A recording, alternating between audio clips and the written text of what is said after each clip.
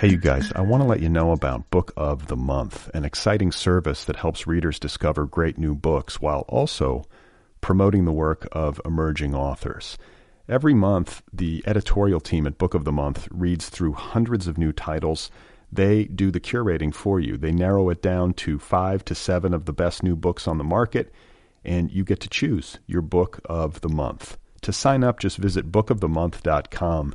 And for a limited time, you can get your first book for just $9.99 by using the offer code CHIRP, C-H-I-R-P. I should add that Book of the Month recently launched curated audiobooks in addition to hardcovers, so members have options. You can choose one or the other, either the hardcover edition or the audiobook.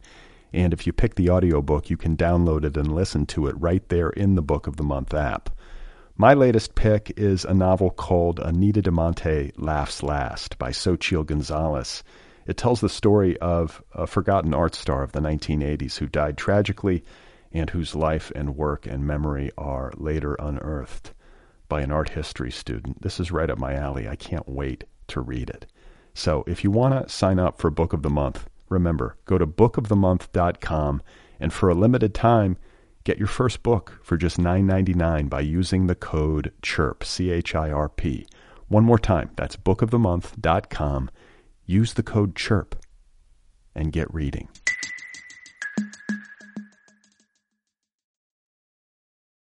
This episode of Other People is brought to you by Audible, the world's leading provider of digital audiobooks. Over at audible.com, there are hundreds of thousands of titles to choose from in a plethora of genres, and you can play them on just about any digital listening device that you have in your hands, whether it's an iPhone, a Kindle, an Android, etc. And here's the deal, everybody. Right now, for listeners of this program, Audible is offering a free audiobook download with a free 30-day trial. You want to go read some erotica? Go get Special Forces, Gay Military Erotica, edited by Philip Mackenzie Jr., or how about Susie's Sexy Stories by Susie Bright, or if you want to take a slightly different approach, how about Sex God, Exploring the Endless Connections Between Sexuality and Spirituality by Rob Bell. Any one of these titles can be yours free of charge, and if you do this, if you go get the free audiobook, it helps the program. I get a few nickels. That is enjoyable. To download your free audiobook, just go to audibletrial.com/otherpeople. Again, that's audibletrial.com/otherpeople. This is a wonderful deal. It is available right now. These are books. You can listen to them. Go and get them. Oh my God. You are not alone. You have found other people. You and I have a friend in common. Every stupid thing that a writer could do, I've done. I think it's really beautiful. Jesus, dude, what a struggle, you know? It was incredible. You know, it's like your head exploded seeing what was really there. And now here's your host, Brad Listy. Just one person at just one time. All right, everybody, here we go again. This is it. This is Other People. This is two people making conversation. This is subject to your approval. Thank you for tuning in wherever you happen to be. Where are you? Where do you happen to be? I do sometimes wonder about that. I see the analytics for the program. I see the statistics. And I know that I have listeners in China, for example. And I have a few listeners in Saudi Arabia even. A couple in Guam. A fairly strong contingency in Canada, for example. And so for those of you joining me from these various ports of call around the world, thank you for being here and tuning in. What is happening? Not a whole lot. I got 800 words today. Writing, and I feel pretty good about that. I like when I get words. I like when the words come easily. I like when I advance the process, and when my creative brain feels functional or semi-functional. So far today, I have consumed 2 shots of espresso and 4 cups of green tea. I'm not afraid to admit that. I'm fairly caffeinated. My heart is beating in a detectable way inside of my chest cavity, and the back of my neck is lightly perspiring. Has anyone ever written a song about caffeine? That thought crosses my mind. And actually, I believe I asked that question publicly once online and received several affirmative responses. It has happened, and this is appropriate. Hey, it's Kaylee Cuoco for Priceline. Ready to go to your happy place for a happy price? Well, why didn't you say so? Just download the Priceline app right now and save up to 60% on hotels. So whether it's Cousin Kevin's Kazoo Concert in Kansas City, go Kevin, or Becky's Bachelorette Bash in Bermuda, you never have to miss a trip ever again. So download the Priceline app today. Your savings are waiting. Go Go to your happy place for a happy price. Go to your happy price, Priceline. My guest today is Christopher Narozny. His debut novel is called Jonah Man. It is available now from IG Publishing. IG Publishing? I think it's IG Publishing. It has received great acclaim, starred reviews. It has gotten blurbs from the likes of Brian Evanson, Patrick DeWitt, and Jonathan Evison. The book is narrated by a one-handed juggler who moonlights as a drug trafficker. How can you not like that? And so here we go, folks. This is my conversation with Mr. Narozny, and this is his conversation with me. I would need to be on Xanax, I think. Yeah, so anyway, welcome into the home studio. It's good to have you here. Thanks, it's nice to be here. Now, are you in town from, where are you in town from? New York. New York. I thought, yeah. Were you in Denver? I was in Denver. I'm from New York originally. I did a PhD at the University of Denver, and I was there for 6 years. Okay. And then my wife and I just moved back to New York 8 months ago. To New York City? Brooklyn, which counts as part of New York City. Yeah. Right. Yeah. And so that's where you're from? Like you were raised in the city? I lived in Queens till I was 14, and then we moved to Jersey. Okay. So I did high school in New Jersey. But other than that, yes. What prompted the move to Jersey? Just to get out of the crazy and into the... my parents wanted to be able to afford a house, basically. And it was the first 14 years we were in an apartment. Okay. So how was that? How was like growing up in Queens? That was... I don't. I wasn't really built for it, to be honest. I mean, it was a very lower working class neighborhood. I couldn't hit a baseball. I couldn't see. I wasn't very tough. What do you mean you couldn't see? I was literally, I guess, functionally blind for quite a while before I got my glasses, which was, I mean, that was quite a day because the third grade teacher noticed that I didn't seem to be seeing properly and pulled the eye chart down in front of the entire class. And I think that pretty much sums up my experience of growing up in Queens. Wow. It was... Yeah. So you just like, I mean, when you say functionally blind, like, what? Because I have good eyesight. I mean, I'm sure, like, in the next few years, because I'm getting up there in age, like, it's going to start to go when I read, at least, right? That's what happens. But I don't know. Mine went right away. So yeah. So does this mean when you looked at a book as a young kid, like, could you see the words? Like, was it things in the distance that were giving you trouble? The distance was worse. Yeah, if I held the book up close to my face, I could see it. Okay. And well enough, certainly, to fool people for about 7 years. And then eventually you got some proper eyewear. Yeah. But I mean, without my contacts or without my glasses, I can't see a thing. And then, so how did that? So you were not an athlete. Was the athleticness, or is that a word? Athleticness? It is now. Was the lack of participation in sports due to vision, or were you also just not interested in it? Or were you not interested in it because you couldn't see? Oh, I was interested in it. I mean, it was sort of the way to fit in at the time. And it's funny, too, because we happened to have a really, really good Little League team. And I think I would have been an okay player on any of the other teams, if the zoning had just been a little different. But I happened to be on this team of all-stars. Right. And I was horrible. And it was a combination of nerves and eyesight, I think. Yeah. Well, it doesn't help. I mean, if you can't see and they're throwing... I mean, I remember playing baseball when I was a kid, and when it got to fast pitch and like kids were actually throwing pitches at you, I remember being frightened by the speed of it. Because like some of these kids they had no control, and like people are getting hit with the baseball, and then everyone's watching you try to hit, and it's just like... I found it to be sort of like pressure... filled and not all that fun anymore, even though I really love to play baseball, Yeah, well, actually... This will tell you how bad I was. I broke my finger, shattered it actually, swinging at a pitch. This is probably one of the few pitches I hit all year. Would the ball hit your hand? Yeah, the ball hit my hand, and it shattered my left index finger. Holy cow. So badly that they almost thought they were going to have to amputate, but they didn't, thankfully. And still a little crooked. Oh, yeah. But, and how old were you when this happened? Probably around 11 or 12. Okay. So when you moved, I mean, moving at the age of 14, that's not an easy age to move, right? So like that's good. Or did you not care? You're really testing my memory here. No, I cared, but for a different reason. I'd actually found something that I was good at. I was really good at karate. I was really into it.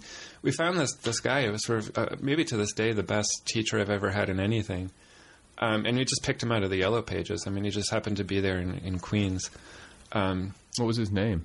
Toyotaro Miyazaki. Awesome. And so you got this guy to start teaching you karate, and you just Well, he had a school. I mean, he didn't sort of just take me under his wing. Yeah, I mean, see, I wanted it to be like a solo tutoring thing. Oh, that would have been such a better story. But yeah, no, Okay. it wasn't that way. Although we got along very well. Yeah. How old was this guy? Was he like was he up in age, or was he? Okay, I thought he was old, but looking back, I think he's younger. He was younger than I am now. Okay. So I think he was in his mid-30s at the time. All right. And so you started taking karate and immediately took to it? Yeah, it was a great place to go, and it was a great segue out of baseball. And it was sort of the opposite of the experience that I'd had in Little League. Sort of everybody was supportive. The teacher wasn't a dick. It was am I allowed to? Yeah. It was just a completely different experience. Plus, I got to take the bus by myself for the first time, which was exciting. The public bus. It was all around a great experience. So at that point, I actually didn't want to move. Yeah. Well, and I feel like too, like it would be the kind of thing that would instill confidence to know that you can defend yourself. Like, even today, like I wish if I were like a black belt in karate, I think it would change the way I moved around in the world. No?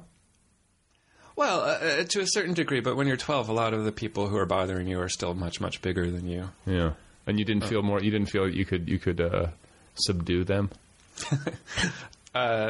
Probably not. No. I think I felt more comfortable in my own skin because I'd found something physical that I was good at. I mean, I'd been good at reading and writing and that sort of thing. But so yeah, I mean, it boosted my confidence level to a certain degree. But I don't think I had any illusions about someone attacking me on the street and my being able to take them out. I mean, that was never going to happen. And then what about like your belt ranking and stuff? Did that matter? Were you like competing to try to get like the black belt? Did that factor in, or was it just fun to go practice and? Well, yeah, that was another reason I probably didn't want to move. I mean, I got up to, I think, brown belt with a certain number of stripes, so I wasn't that far off. And, then when we moved, there weren't really any good schools around. I would mention this guy's name. He had just finished competing, Sensei Miyazaki, and everybody who knew anything about karate knew who this guy was. I mean, he was super famous in that arena, and I just couldn't find anybody that I liked as well, and so that sort of petered out once I got to New Jersey. And you haven't practiced since? Well, no, but I couldn't now if I wanted to, because a couple of years after that, I actually had to have back surgery.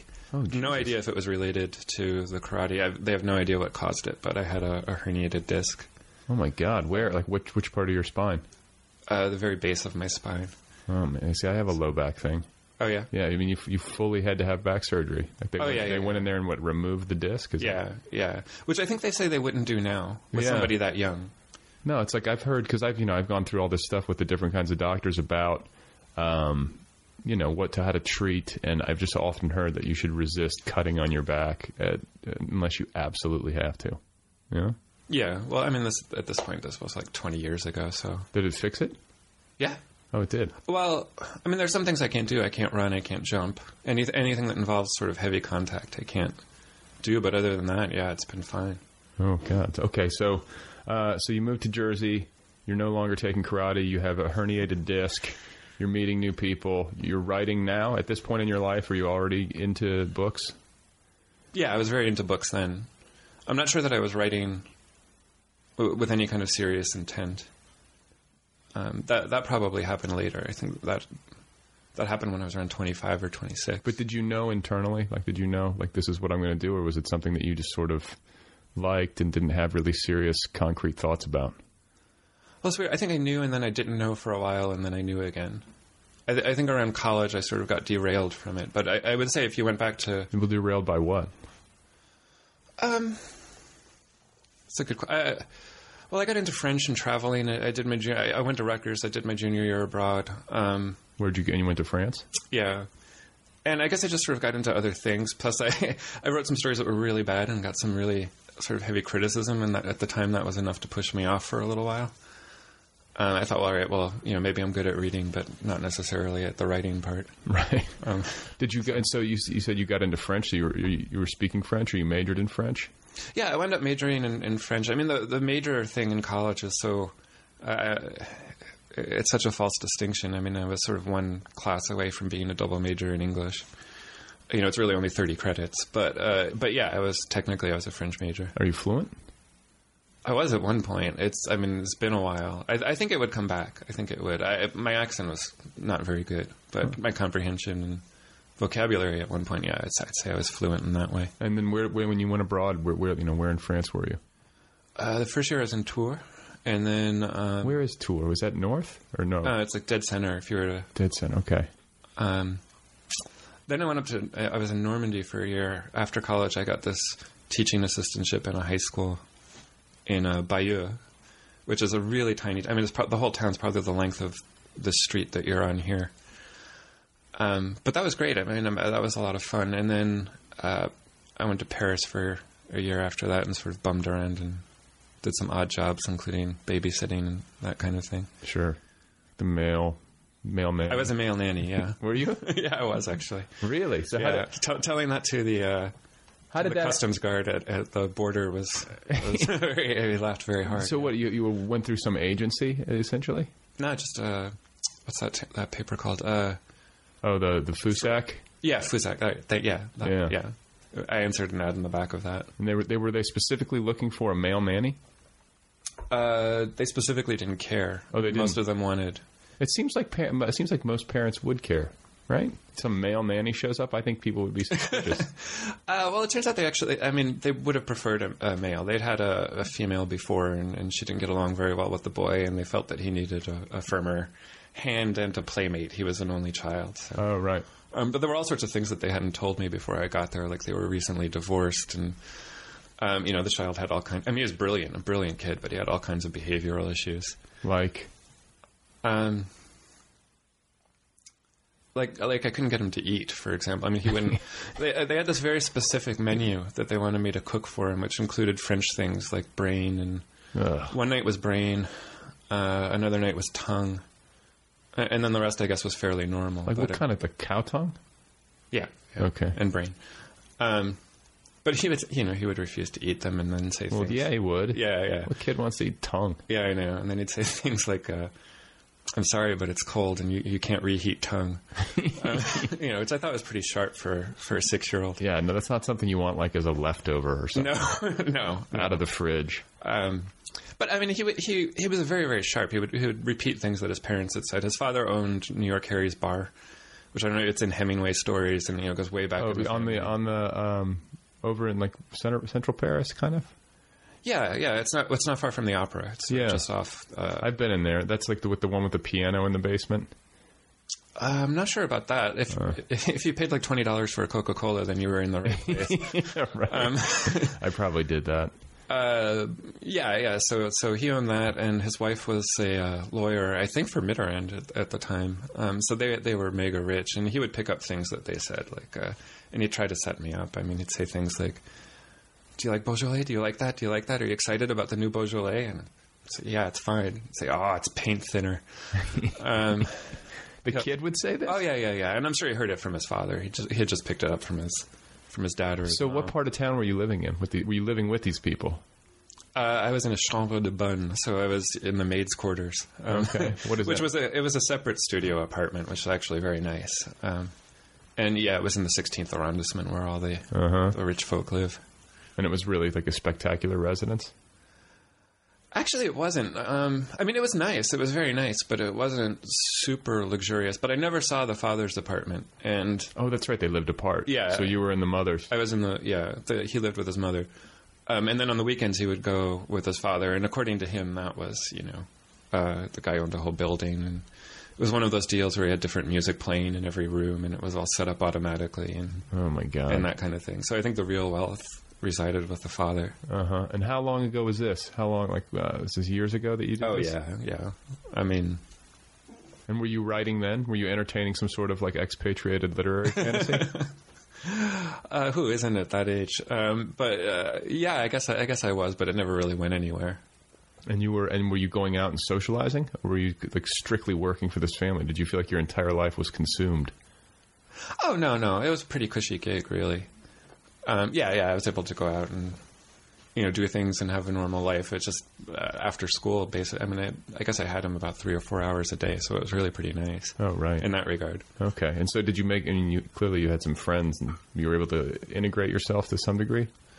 By that point, yeah, because that was my 3rd year in France, so I knew people from the other 2 visits. Oh, right. So, yeah, things were okay. But it is very hard. I mean, they were mostly fellow expats.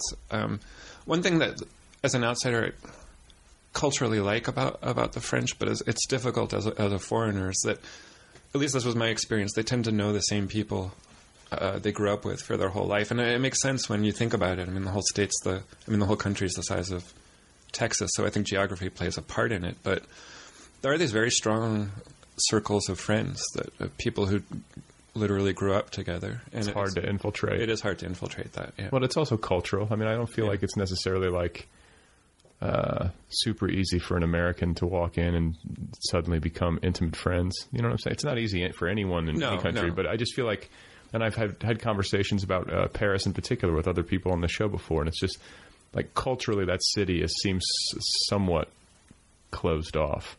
I don't know. Is that accurate? Inaccurate? It seems accurate to me. I always feel like I'm just talking about my experience of it, but yeah, that's pretty much what it was like. And you can sense the difference when you go to, well, for example, I went to Spain for a couple of weeks when I was living in France, and you can feel that there's a cultural difference there, and just how determined people were to talk to me, for example, even though I did not speak Spanish at all, whereas in France at times it could be difficult to get people to talk to you even when you did speak the language. So I think there is, and I don't necessarily think that's a bad thing. I mean, I think people say that and it comes off as sort of a harsh judgment on the French, and I don't feel that at all, but I do think there's a cultural, you have to earn your way in a little bit more there than some other places. So what ultimately brought you back to the States? It was my mom had a brain tumor, actually, so I came back because she was having an operation. Oh, Jesus! Yeah, it was benign. It was all good, but it was also, I mean, I was ready to leave because that family was a little difficult to be around. Yeah. I mean, I don't want to sell them out here on your podcast, but yeah, it was a good time to come back in combination with some sort of stuff that was going on with my family that required me to be back. And the tumor was taken out? No. Oh yeah, she's fine. Oh, wow. Okay. That's the good kind of brain tumor. Yeah. Could be worse. Yeah, could be much worse. Okay, so you come back from that, and then where are you in your life at that point? How old are you? I guess I'm 22 or 23. All right. Right around there. Yeah, and then... We're doing my whole life story here. That's what it's about. Okay. So, and then what? And then, like, when you come back, what do you do? Did you feel lost or, like, at loose ends? Because... I don't know. It just feels like a lot of times when people go abroad and they travel, the re-entry can be a little bit rocky. Was there any of that? No, I actually think I at that point felt ready to come back. And I was excited too. I mean, because I was 22, I was going to go live in New York now. And, that was exciting to me. I mean, that was as exciting as Paris. So, right. It's not a bad, it's not a bad, it's like you were going back to like Nebraska, like to... Yeah, I mean, that's one nice thing about New Jersey is that it's super close to New York, so it's sort of an easy transition to make. So what did you do? You came back and you did what? I went to a temp agency, and they sent me to a couple of places I barely remember, and then they sent me to a publishing house. They sent me to HarperCollins to work in the college academic division as an assistant, and they hired me. And so that between then and grad school was all publishing. And just living in New York. Yeah. And doing that. Well, what was it like to work inside of HarperCollins? Like, did you get a window into the publishing business that you felt was instructive? No, because it was a completely different kind of book. It was textbooks, basically. And it was chaotic because it was only HarperCollins for about a week. Pearson, I'm not sure they were even Pearson at that point. Longman, which became Longman Pearson, bought the textbook division from HarperCollins. So it was in the middle of a merger. So it was there was a lot of gallows humor and a lot of chaos, and we're actually literally moving buildings. I've actually thought about that before. Like when a company moves into a new office building, how do you do that? You just hire movers and they just take everything out of one skyscraper and put it into another, essentially. Yeah. That seems like extremely tedious and difficult. Or I just felt like, I guess, I guess it seems to me that, like, in my imagination of it, that maybe they just bought new stuff. But that's not the case. No, I remember a lot of boxes. Yeah. That's, okay. It was a long time ago. That's about as much as I remember. But, everything felt exciting at that point. I was, it's your first year really out on your own as an adult. The France years don't really count as adulthood, I don't think. I mean, that was sort of the first foray into trying to make it on your own, and everything seems new and exciting, and the stakes never seem too terribly high at that point, I don't think. It's fun, though. It's a good thing to do, I think, to go abroad. You learn a lot by doing that, even if it's just by accident, right? Yeah, and I'm sure most of it is by accident. Yeah. But, I mean, I don't know. You learned French. That wasn't by accident. Well, no, not that part. So then graduate school, and you have your PhD, correct? Yes. So you went like the full academic route. Was that something that you planned to do, or was it something that just sort of like, once you got your master's, you're like, well, maybe I'll move on? Or No, the seed was planted when I was getting my master's at Syracuse. Brian Evanson came and did a one-semester visitor's gig at Syracuse. And I liked him a lot. I mean, he was a terrific teacher, mentor, friend, all of those things. And he was actually a real advocate for the PhD program at Denver, where he was teaching at the time. Oh, okay. Even though I guess it wasn't until the following year that he left for Brown. But he I wouldn't say he plugged the program, but he had almost nothing but nice things to say about it. And then it turned out to be true. And Denver was a terrific place. Yeah, I went to Boulder, so I've spent some time on the Front Range. Yeah, yeah. It's a good city. It's grown up a lot even since I was there. Yeah, it's changed a ton. Yeah, it's gorgeous. I mean, I was just back there for the. I read at the Tattered Cover. Oh, okay. And it's like a homecoming. Yeah, it was. It's a little weird to go to a place you lived for 6 years and where you were happy actually, just 8 months after you left it. And why did you leave it? There was kind of there's always a pull towards New York. My family's there. My wife's family's in Massachusetts. It's New York. A lot of the people we knew were leaving Denver. I mean it's somewhat difficult to stay in the place you've gone to for grad school because the people you know, for the most part, end up leaving. Although a lot of them, I realized at the Tattered Cover reading, are still there, and there's definitely part of me that wondered, did we make the right choice? So we went on a hike up in the Rockies, and that's a beautiful thing about Denver or Boulder. I mean, you can spend all day hiking and then go home and catch a really great show at Dazzle Jazz Club or a Rockies game. There aren't too many places like that in the country. Right. There aren't too many liberal places like that in the country, or at least in the Rocky Mountains. I mean, that's another nice thing I think about Denver and Boulder is that it's a little more politically diverse, at least, than I think a lot of. I was just talking about this with somebody. It seems like a lot of the most beautiful places in the country kind of belong by default to. I'm not sure I want to get into politics here, but to conservative right. Right. Well, I mean, Colorado Springs is like extremely right wing. Oh yeah. I mean, Denver and Boulder are these sort of. I think they. Well, that's interesting because there's a part of it. Like, I come from the Midwest, which was like really, I grew up in this like really conservative suburb, or at least what I perceived to be a really conservative suburb.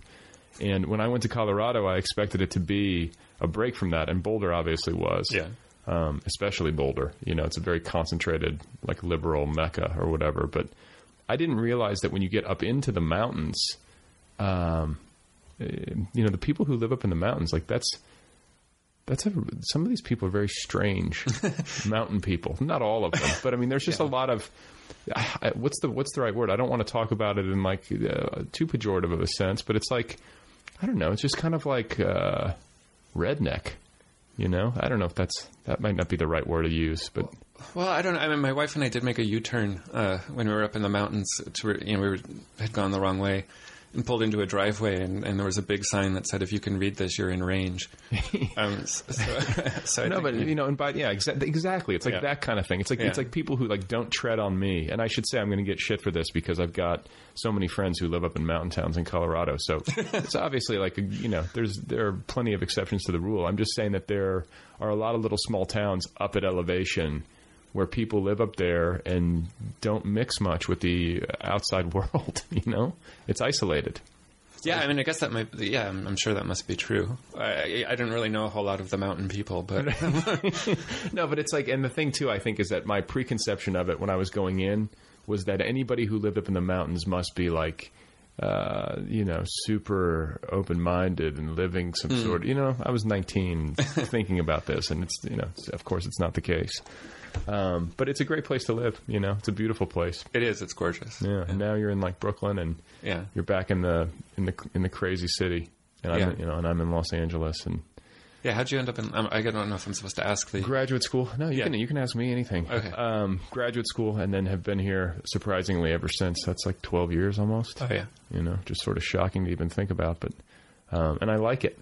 That's the I didn't expect to like it. When I left Colorado, I thought to myself, like, I'm going to live somewhere near mountains, and it's going to be, some sort of off the grid existence. Like, I had that element to my personality, at least at that point in my life. And then Los Angeles, I came to for graduate school, and wound up realizing that I like being in a city, like a lot. Yeah, and maybe I had this conversation.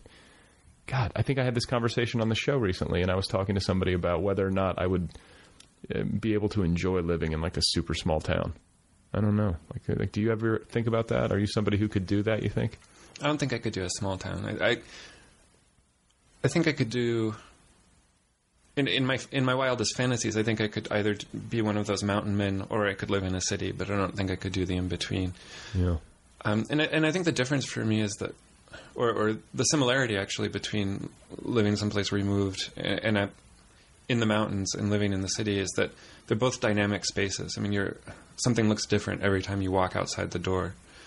And I think that that the problem with the suburbs for me, or at least my experience in New Jersey, for example, is that every time you walk out the front door, everything looks exactly the same. Okay. Well, so let's get to Jonah Man, and let's get to the PhD. And are the two related? Were you working on this book while you were in school? Yes. Okay. So vaudeville. Okay. How did that flower in your imagination? Where does this come from? Where does your interest in it come from? It's always been there. My father was really into the Marx Brothers. Okay. And I got into the Marx Brothers then through him. I mean, at a very young age. I remember back before cable, and the PBS channel in New York would have a Marx Brothers night, I think once a month or something like that. And it was the one thing I was allowed to stay up late for. And also being an only child, I think it was specifically them. I mean, I think I fantasized about that idea of growing up with 5 siblings who are sharing, not only the same parents, but a career and an alternative, or what turned out to be an alternative lifestyle. And that's what really interested me. My parents started giving me books about the Marx Brothers, which turned out to be books about vaudeville. I mean, because Groucho, I think, was 40 before they made their first film. So, and they started performing when they were very young. So they had a long and rough existence before they made it. But that idea of traveling the country and performing in small theaters, and a few of the things that I take from the book, actually, well, there's one scene in particular that comes out of Harpo Speaks. There was a time they were playing a town in Texas, actually, and they were on stage, and everybody in the theater just got up and jettisoned out, and then came back about 10 or 15 minutes later, and they found out that there'd been a runaway mule in the town, and it had been kicking out the bank window, and everybody had left to sort of corral it and watch people try to corral it. And there were a lot of experiences like that, and a lot of very bawdy experiences too. They weren't choir boys. Well, no, it's interesting. I mean, it's such a I don't know, what's the word? It's eccentric, for somebody of our generation to be this into the Marx Brothers and to be that steeped in all eccentric for me. Yeah, I think so. Right? I thought you meant their lifestyle was eccentric. Well, that too. But I mean, just I don't know anybody who is that into the Marx Brothers. So I mean, you clearly. If I'd been born 10 years later, I don't think it could have happened. I don't think. And why was your dad so into it? God, I really don't know. I mean, he just liked it. Yeah. I mean, maybe he had grown up a little bit more with it, or was it? I don't know anything about it. I should know more. I know who the Marx Brothers are, but I don't. Well, and W.C. Fields and all of those people were sort of from the same school. Yeah, I don't know. I haven't had it. I mean, I can't talk to him about it because my father passed away when I was 19. So, when I was 17. So I don't know. I've lost that. I would actually really like to ask him, what got him into the Marx Brothers, but I don't know. Yeah. They were just sort of always around when I was growing up. Well, and I think that happens though. Like you have these bonding experiences. Like there's certain like sports fandom for me. Like I've been, growing up like watching games with my dad or whatever it was. Like like I'm still a fan. I think those things sort of solidify in you when you're a kid, right? And if you get to stay up late, and I got to stay up late to watch football. Yeah, there you go. And so I still. It's very important to little kids. It is. Yeah. I mean, if you can stay up past your bedtime, forget about it. Yeah. Okay, so like, what was the process of writing it like? Like, you were working on it pretty, determinedly when you were in graduate school.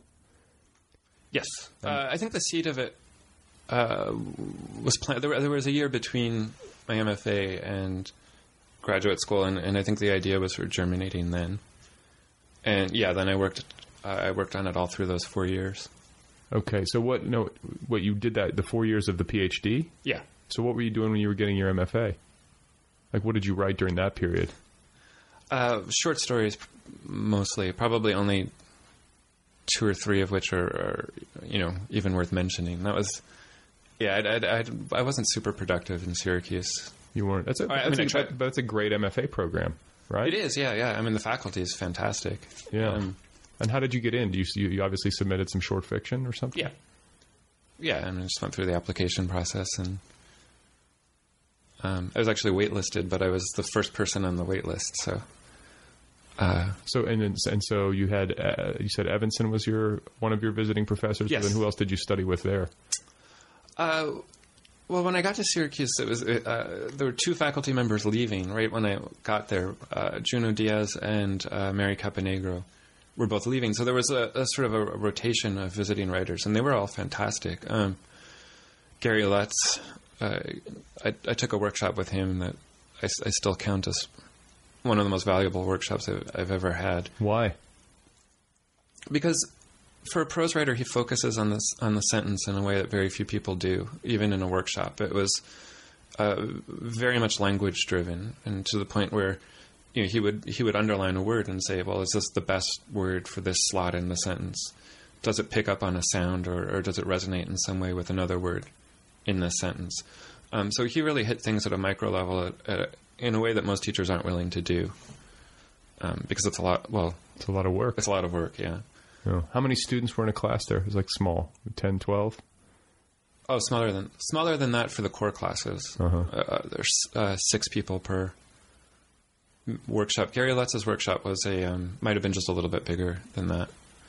I'm thinking of it as a former teacher, like grading like that with that level of intensity. It's like it's a lot of work, Well, I think Gary was really excited to be there because I think he was teaching comp in Pittsburgh at the time. Oh, okay, yeah, it's much fun. It's much more fun to teach creative writing. Yeah. So Gary was a big influence, and then who else did you study with? Well, there was Brian. Took a workshop with George Saunders. Mary Gateskill was one of the visiting writers. After I left, I think she joined the faculty, the core faculty, but I don't think she's there anymore. And what was it like to take a class from George Saunders? Oh, he's great. I mean, he's he's just one of the most generous people you'll ever meet, of spirit, definitely. I remember there was one. I was really floundering when I was in his workshop. Actually, I'd kind of lost sight of what It's easy to sort of get kicked out of gear in grad school and think you should be doing something other than what you're doing. And I was in one of those phases where I was sort of feeling my way around. And did you have like classmates who were just killing it that you were like, holy shit, like they're so good? And did you have like that kind of thing happening? Compare and despair? I'm not sure if it was a compare and despair thing, but there was definitely the despair part. I didn't do any comparing. It was just complete focus on despair. Yeah. That's a really tough question. It's somehow easier to answer that question, I think, for Denver than it would be for Syracuse. But there are people doing very different things, and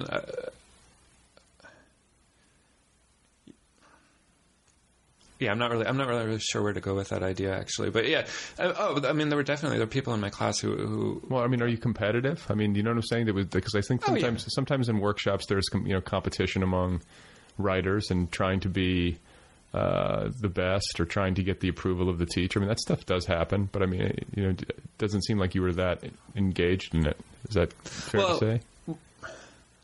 I mean, I tried not to be, but Syracuse was definitely far more competitive in that way than the University of Denver.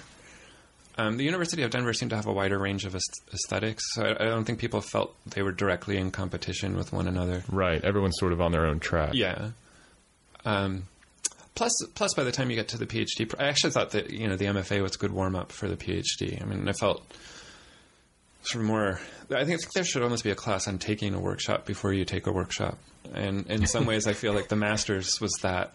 And by the time I got to Denver, I felt maybe a little bit more comfortable about how to help other people write the stories they wanted to write. Yeah, that's a good point. Because sometimes workshops can be just such a dud, and a lot of it comes down to just the quality of the read that you get from people, and then the quality of the feedback that you get.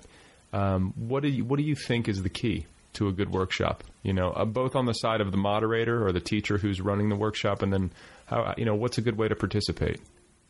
Well, that's a great question, but I think it depends somewhat on the setting. For example, I mean, the first workshops I took were at the West Side Y in New York. And, in a sort of adult learner class, I guess you would call it, that's not a track for a degree or that kind of thing. I think as the teacher or as a classmate, you, at that point, really have to focus on helping people write the story you perceive you think they're trying to write.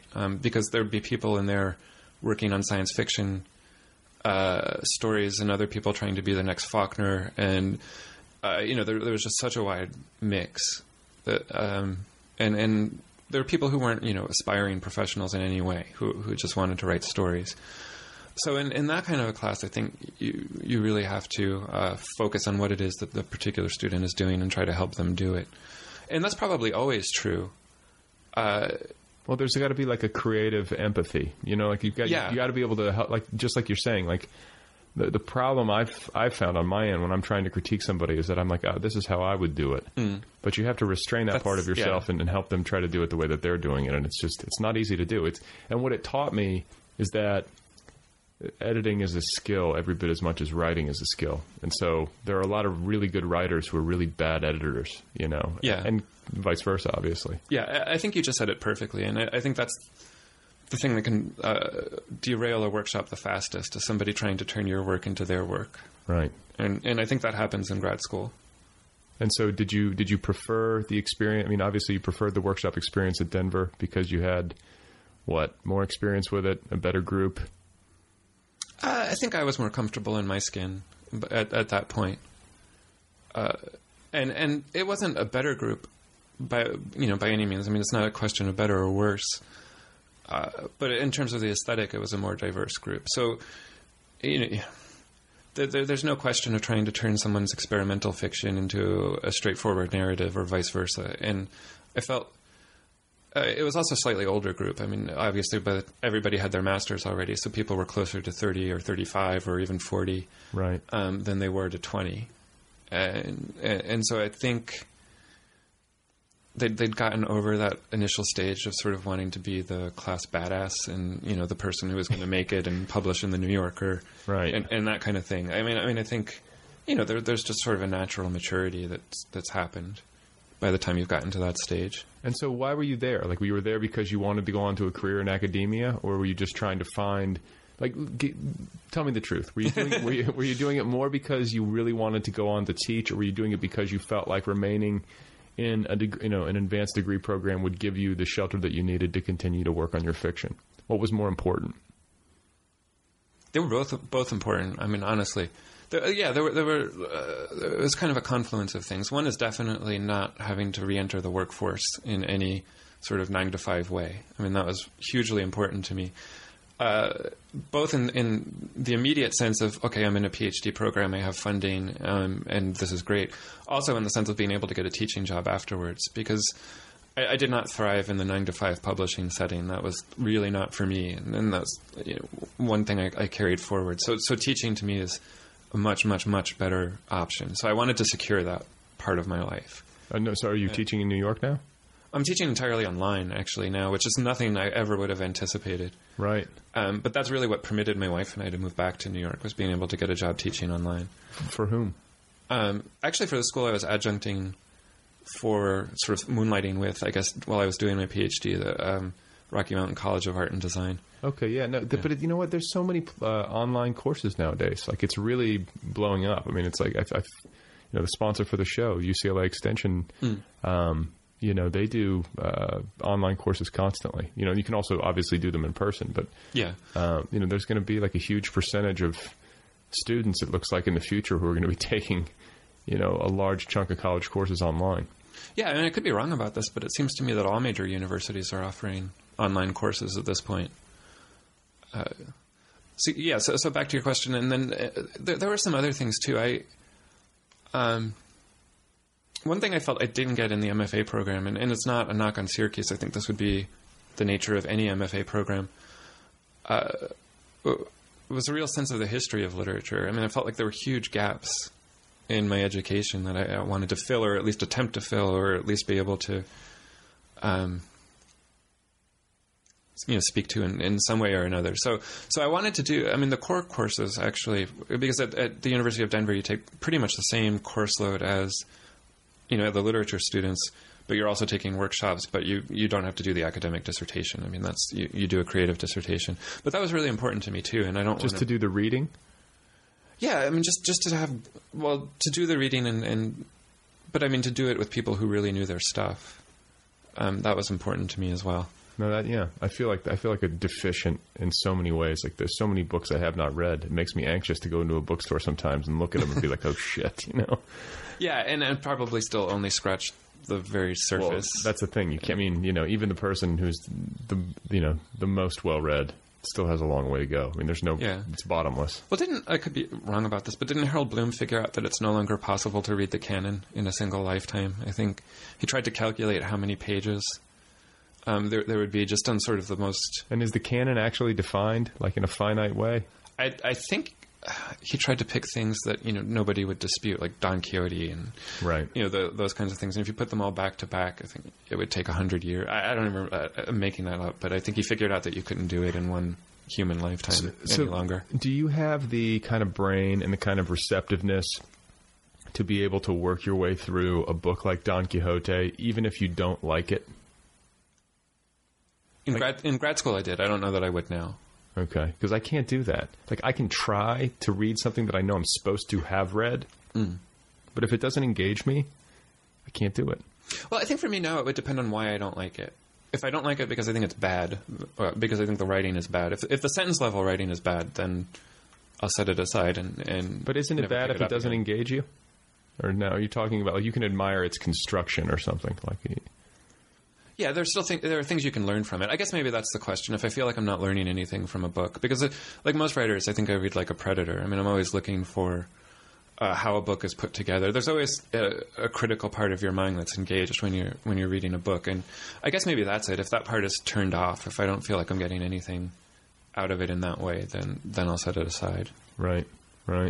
So, who are some authors for you that have had a huge influence? Like, who do you really like?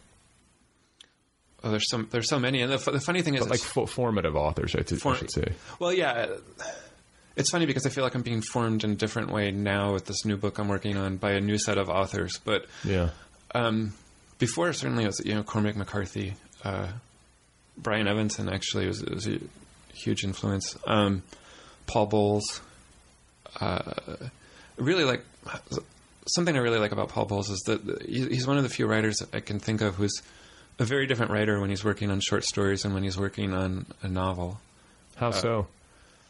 There's almost no interiority at all in the short stories. And in the novels, they're still in the third person and they're still very dark and you still feel this distance. But there's certain kinds of human emotion that he can get sort of on the head of a pin. And in particular, that sort of feeling of dislocation or feeling like the world is sort of out there and you're in it but not a part of it. I think it was Spider's Web in particular that came through really well, and of course The Sheltering Sky. He's been a favorite for a long time. Like back to when you were a kid? No, not back that far. So back to my 20s, I would say. When I was a kid, it was James Baldwin, whose work I still like a lot, and whose nonfiction, though I think now as an adult I would say is some of the best nonfiction I've ever read. Yeah, me too. I'm a huge James Baldwin fan. Yeah. I think it's super strong.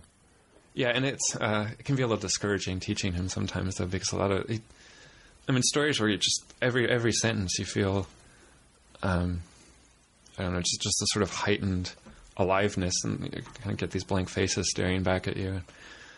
Some of the classes here, he just doesn't resonate the way that I would think that he would. Yeah, isn't that disappointing? I mean, they happen not only in an academic context, but just when you really like something and you hand it to somebody and they're like, whatever. Yeah, I mean, especially with an essay like, what's the one where he goes up to the really famous one where he goes up to the cabin in Switzerland and he's comparing the two kinds of racism. Oh, God. The American racism and then sort of the racism of a village that's literally never seen a black person before. Right. I mean, that essay just I think is one of the most beautifully written pieces of literature I've ever picked up. And the kids were, racism's over. I don't really think this affects our generation. It's just still the sentences. And of course it does affect them. They just don't realize it. So what about your teaching style? Like, how do you teach? I mean, if you're online, what are you, like, staring at a computer screen? Yeah, well, the online thing is still kind of new to me. Yeah. I mean, I was in the classroom for far longer than online. Okay, so in the classroom, what kind of teacher are you? And then what kind of teacher are you on the computer? It's funny. I think I become a completely different person when I'm in front of a classroom. It's one of the few times in my life when I actually feel very confident, I think. I mean, I second guess myself terribly after every class, but in the moment, I usually feel pretty on. And as opposed to in like other parts of your life where you feel off. Yeah, you're good. Yeah, probably. What do you mean? Like, are you socially awkward? Well, I'm not sure how I come across to other people, but I definitely feel sort of, I've never gotten over the shyness thing. Or you were shy as a kid. I mean, how shy? Oh, yeah. Oh, you were? Okay. Yeah. I didn't know that. Well, why would you? Yeah, definitely. So how did that manifest? We're talking like you just would, in groups, you wouldn't introduce yourself, that kind of stuff. I mean... Well, no, I mean, it's never to a dysfunctional level. I just never really felt completely comfortable. Right. At a party or a setting like that. I'm kind of that way. I mean, it depends. I shouldn't say that. It just depends. I can go into a party and just be like, where do I go? Yeah. I think a lot of people feel like that. Yeah, I'm sure. I mean, I don't want to blow it up into some sort of grand disorder that I have. That's good. That's good for ratings. Let's do that. Let's blow it up. Yeah, I wish I could, but I don't think I legitimately can. But anyway, where were we? No, you were talking about how you have this sort of like confidence, that this switch that goes off when you're teaching. Well, it's not just a confidence. I feel like my empathy ratchets up. I mean, I feel like if someone's a student in my class, I really want to help them and I really want to make them do better. And I tend to be very sarcastic, but it's never about their work or about their reading. I mean, I'm sarcastic about things like their personality and what they're wearing. Or when they do things like don't come to class for 13 consecutive weeks, and make me sit in the dean's office with them to fight over the fact that I failed them. That kind of, I'm sarcastic about that kind of thing. But in terms of their engagement with the literature or with their writing, I feel like I've become a much more supportive person than I am in real life. I think in real life I don't always have that kind of patience.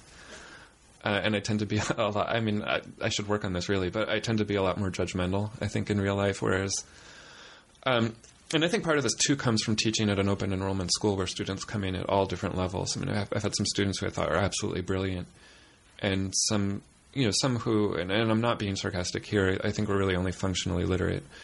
I mean, I'm really only one or two. I had a lot of those. Oh, really? Well, I mean, but I was teaching comp. I mean, like, yeah. But yeah, I just feel like I feel much more empathetic towards them than I do towards the larger population in my real life. They're yours. They're your students. They're part of your flock. So what's been your publication experience? This is your debut, and like how has it gone for you? Like, has it matched expectations? Well, since it's come out, it's exceeded expectations. But getting it to come out in the first place, how has it exceeded expectations? Well, I was really nervous about really nervous about the reviews, because I have some friends who I thought wrote terrific books, and people just took pot shots at them. I mean, Maybe that's less true now than it was, say, 10 years ago, but it seems to me like there are a lot of critics who are willing to take this thing that somebody's worked on for 4 years, 5 years, or however long it's been, and if they can get a good one-liner out of it in a zippy paragraph, they'll sort of just dash the whole thing against the rocks. And I was really worried about that, but the reviews have been very kind and very generous so far, so that's been a huge relief. It's been really well received, basically. Right. And so what about, like the book tour and the sales and all that kind of stuff? Like, do you find yourself obsessing, or you find yourself enjoying the ride and content with the knowledge that this is out there and it's been generally well received and you're now working on the next one? Like, what's your state? Oh, God, it depends on the time of day. Yeah. Seriously, it fluctuates quite a bit. There are some moments where I feel completely, jazzed up on ambition, and, I've got to make this one sell really well so that the next one will be well received. There are other moments. There are some moments, a few every day, when I think I can kind of sit back and enjoy it and think, as far as the quote-unquote book tour goes, it sounds kind of grandiose, but yeah, it is. I guess that's what it is. I'm sort of able to sit back and say, all right, I'm having a little adventure with this, and we'll see how it goes. And it's all completely new to me. And I've had both ends of the spectrum so far. I'm going to give a reading where sort of 3 people showed up, and I think one of them literally, actually, I know because I talked to him afterwards, lived in the halfway house across the street. It's always nice when the bookstore is across from the halfway house. Yeah. And then... I've had others where the room was packed and everybody seemed really into it, and so it's all new, it's all exciting. Yeah. Well, what did you do with the one with the 3? You just get up there and read. What do you do? Well, I'm exaggerating. There were probably 5 people. Almost twice as many. Yeah, my wife was there, and there was another reader. I just get up and read. I was really nervous for the first one at the tattered cover. Largely because I knew a lot of people in the audience, and it was the very first one. But you get the shaky hands? You do any of that? I don't know that my hands shook, but I think my voice did for the first paragraph or 2, and then I think it sort of went on from... I kind of hit my stride after that. I do have a secret. If you do ever get the shaky hands, I guess I shouldn't say. It's more really... The shaky hands really apply when you're reading off of paper, because then the paper shakes. If you're holding a book, the book can kind of counterweight the shaky hands. Oh, that's... But maybe that's why I didn't have shaky hands. Instead of reading with paper, read on an e-reader because it's heavier. You can put it in your hand and you can scroll more easily instead of dealing with pages. I found that counteracts the shaky hands phenomenon, Yeah, that's clever. Yeah, well, no, it's one of the good things about e-readers. So have you had that too? Have you had the... I've gotten up in front of people before to read, and I've had the shaky hands. Yeah, I've done that. But usually I'm able to tamp it down. It's like just that initial burst of adrenaline that when you get up there. And eventually you settle yourself. Yeah. But it feels weird to me. Like, there's just a part of me... Like, I can do it, and I can do it functionally, and I can do the best that I can, and I'm happy to do it or whatever, but there's a part of me that will always feel like it's strange to stand up in front of people and read aloud from your own book. Or from anyone else's book. No, I agree with you completely. I probably shouldn't be saying this while I'm still in the midst of my tour, but but I find reading's a really strange phenomenon, and I agree with Philip Larkin, who said, if I wanted to read it out loud, I wouldn't have written it down. For me personally, it's just not the relationship I want to have to the written word. Like, I like to be able to go back and savor a sentence. If I lose my place, I can. If you lose your place at a reading, you can't catch up. Right. That's my problem. I can't stay with it. I have to be looking at it, or I don't know if my brain is just dysfunctional. Yeah, I feel terrible admitting that, but I'm the same way. I think most people are. Yeah. And that's the thing that, okay, so this is it. This is where and I think there are some people who can truly, and I think some people can really read. And then I think there are some people who they can get their hooks into it and they can sit there and they can listen and get something out of it. But I think the overwhelming majority of people, when they're listening to long-form readings, lose the track and sit there pretending to still be following. And so it becomes an absurd process, if I'm right. Because you have all these people who show up and, as you're reading, they're really just there to show support or enthusiasm for the work. But the actual process of reading and listening is charades. Does that make any sense? Yeah, I really feel like I'm going to get in trouble for saying this, but I realize that I make that assumption because when people come up to me afterwards, at my reading or anybody else's, and can actually quote from what the person has been reading or talk about a specific detail, I'm always kind of stunned and really impressed by that person, which means that I'm assuming that most of the audience had just completely zoned out for the last half hour. I don't think, I mean, look, I have some faith in humanity. I don't want to paint too dark a picture. I'm just saying that, like, I think that a very good attention span, and a very highly developed ability to concentrate and focus on somebody reading aloud is rare. It's the exception rather than the rule. No, I agree. And that's what I think.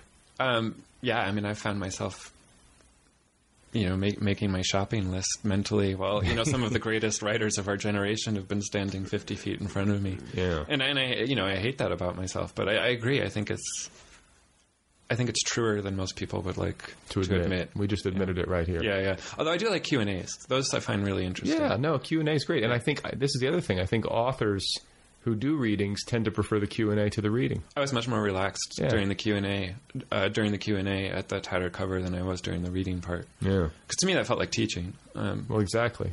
But there's also just a back and forth. Yeah. And there's spontaneity. It's a conversation at that point, as opposed to, somebody reciting at you, which is a different experience entirely. Yeah, and there are a few exceptions. George Saunders is a terrific reader. He can actually sort of perform his work. And that's the thing. I don't think most writers can. I mean, I know I can. Perform it, or I would feel silly trying. In fact, you're not going to start doing vaudeville. No. In fact, sometimes I try to excise some of the dialogue when I'm reading because I just don't feel like that's it's hard to read from two different characters' points of view. George Saunders can do that in different voices. Okay, so if you are at home though, and like just kind of like people say they can't sing but they sing in the shower. Yeah. Like when you're at home, can you do the voices and do the good dialogue? Because if you're writing good dialogue, you have to be hearing it. Oh yeah, I can hear it. Yeah, definitely. You just can't speak it. Yeah, and at least not in front of a crowd. I don't know. I haven't really tried at home in the way that you're suggesting. You've never done shadow puppets or anything? No, I've never done shadow puppets or anything like that. No, I definitely hear it. I mean, dialogue is actually probably the part that comes easiest to me when I'm writing. No, me too. It's quickest. Yeah. Because it's like taking dictation, at least when it's going well. Yeah. Right? Yeah. But some people are really bad at it. I mean, some people who write for television, for example, and it should be, their whole métier, they just can't do it. I mean, it comes out stilted and... But for I do feel like that's one thing I'm pretty confident about. I think that dialogue comes pretty easily to me. Yeah. But not reading it, no. But not reading it. Not doing the performance. So what do you what's the ideal career for you? Looking into the future, like if you would be so bold as to like say what you hope to accomplish, like do you have that kind of mapped out in your brain? Well, we're talking ideal here, right? Yeah. Give me your ideal. What does the ideal future look like for you? I'd like to write full time and not teach at all. No, I like teaching. I say, realizing that the people who employ me might be listening to this. I do, but it would be nice to sort of have that be supplement. I mean, it would be nice to make a living entirely from writing, and I've become very sort of. My imagination has become kind of excited by this, discovering that John Banville and Benjamin Black are the same person. That he makes a career writing these mystery novels on the side while writing things that win Pulitzers and Booker Awards. Some of the... He's probably earmarked for a Nobel Prize at this point. So do you think you're going to start doing stuff like that? Would you ever consider writing like genre fiction on the side under a different name as a way to sort of subsidize the more left of center or edgy literary fiction? Well, I really like mysteries. Certain mysteries, not the really pulpy ones, but Raymond Chandler, Dashiell Hammett, and Henning Mankell. Some of the Benjamin Black books, some of them I thought were a little phoned in, but some of them, I like that stuff. So yeah, I would definitely consider doing that. Have you started working on anything? And do you have a pen name? No and no. Really, just sort of kind of a fantasy in the back of my mind now. I want to finish. Are you prolific? I mean, because it feels like to me, it's like for me to write a book, let alone to be doing two different identities and working. Like, holy Jesus! There are some people who can just crank these things out clearly, but like for me, it's a very painstaking process. Oh yeah, it takes forever. It's slow for me. Like so, you to be able to do that, you're either working all the time. I mean, all the time, like 12, 15-hour days, 7 days a week, it would seem like. Or you're extremely fast, or I don't know how you even would do that. Well, I mean, I don't know if it's possible for me personally or not, but I was encouraged. I read an interview with Banville recently where he said he can write something like 60 pages worth of the genre fiction in the time it takes him to write one page of literary fiction. Christ. That it's, when you're writing the genre stuff, and I've heard this from other people. I mean, I think Raymond Chandler, he never duplicated this, but I think he wrote The Big Sleep, which was probably his best book, in something like 3 weeks, I want to say. Simenon did the same. Sort of, he would pump something out in 6 months and then take a break and then come back to it. So yeah, I mean, my hope would be that the genre fiction is actually more of a matter of craft, and it could come out more quickly. It's like a formula. Yeah, but this is an entire fantasy we're talking about here. Yeah, we're dealing in not ideals. Written a word. We're dealing in ideals. Yeah. But are you working on something else? Yeah. What is that?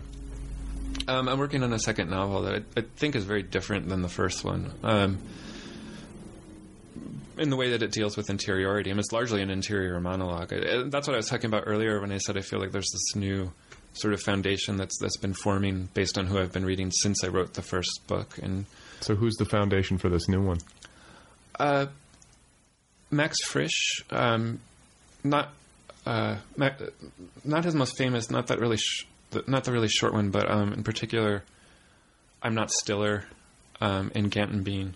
Or Gantenbein, I'm not sure how you pronounce it. I mean, those two have been huge. And then I've been reading a lot of Javier Marias recently, the Your Face Tomorrow trilogy. And they're all essentially interior monologues. And I've always felt before like I had a really hard time with interiority. There was much more in that kind of American school where you don't describe the emotion, but you sort of allow it to be evoked by the setting. And now I've gotten much more interested in dramatizing what goes on inside the brain, and I feel like these are writers who really do it in an exciting way. So I feel like I've shifted directions a bit. Cool. Well, it's been great talking with you. Congratulations on Jonah Man. Oh, thank you very much. Best of luck with the rest of your tour and reading aloud in front of people. Thank you, and good luck with the new book. All right, thanks a lot. Thanks for having me.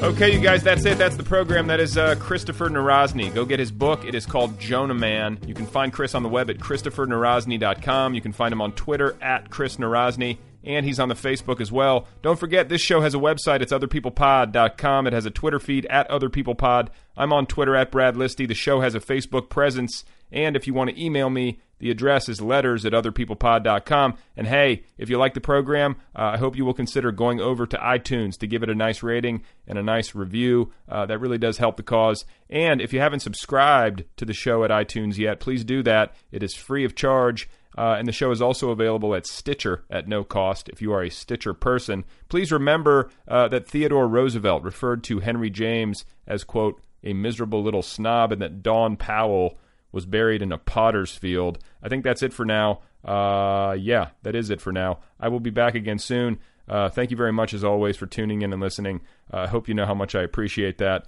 It is what makes this show possible. It can't happen without you. At this moment, I believe I'm going to go try to procure some more coffee. I'm going to do it. I'm going to go in for some more caffeine. I'm not afraid to take this to another level. I think I'm going to freebase some coffee beans until my heart explodes. What do you think about that?